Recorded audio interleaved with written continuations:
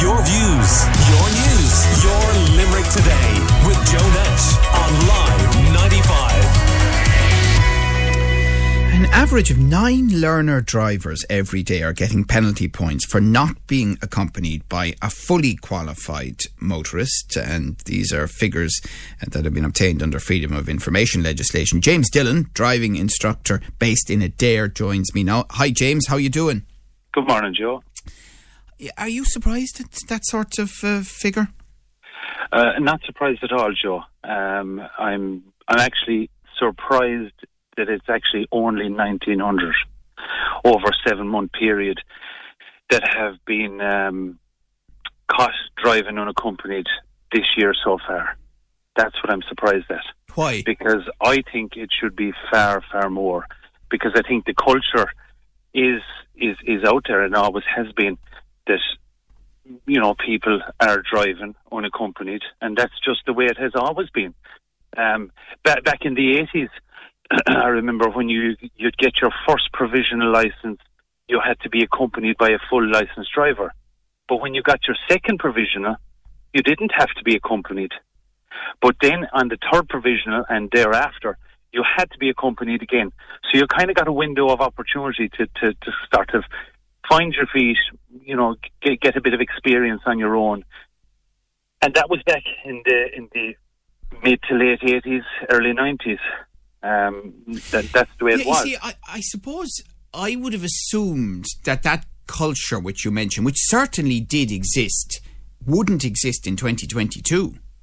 Yeah, it definitely does, and I think it's gradually getting more. Our population is increasing. It's strange. I have a very good statistic here. In 2016, there was a statistic done by the Transport Omnibus Central Statistic Office, and it was over a 5-year period. And the average driving tests that were conducted per year was 120,000 people per year. But there was 150,000 applicants on average every year. So there was 30,000 more each year people applying for the test than there was tests being conducted.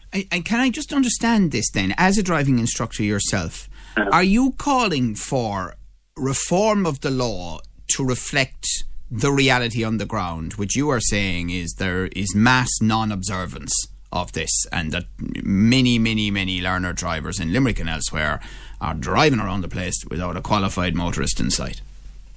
I think there's a couple of different things that I think have to be addressed, and it's quite a big issue. I think number one, the amount of tests being conducted doesn't match the amount of applicants for the test. No, I get that. So more testing is one thing, but what about in the meantime? Sure, I mean that'll take years to happen.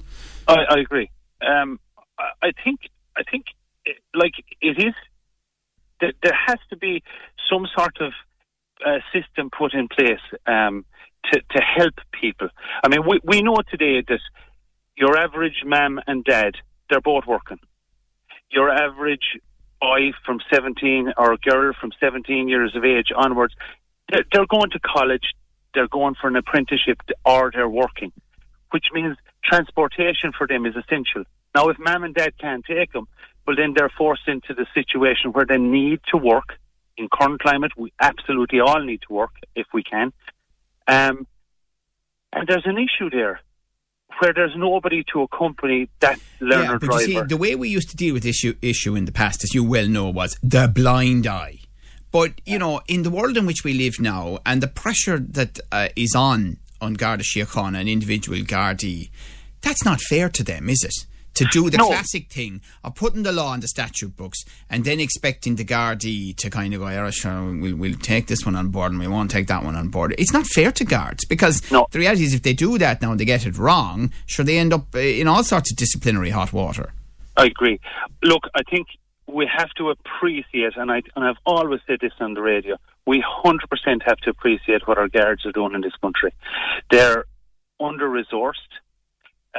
they're under savage pressure.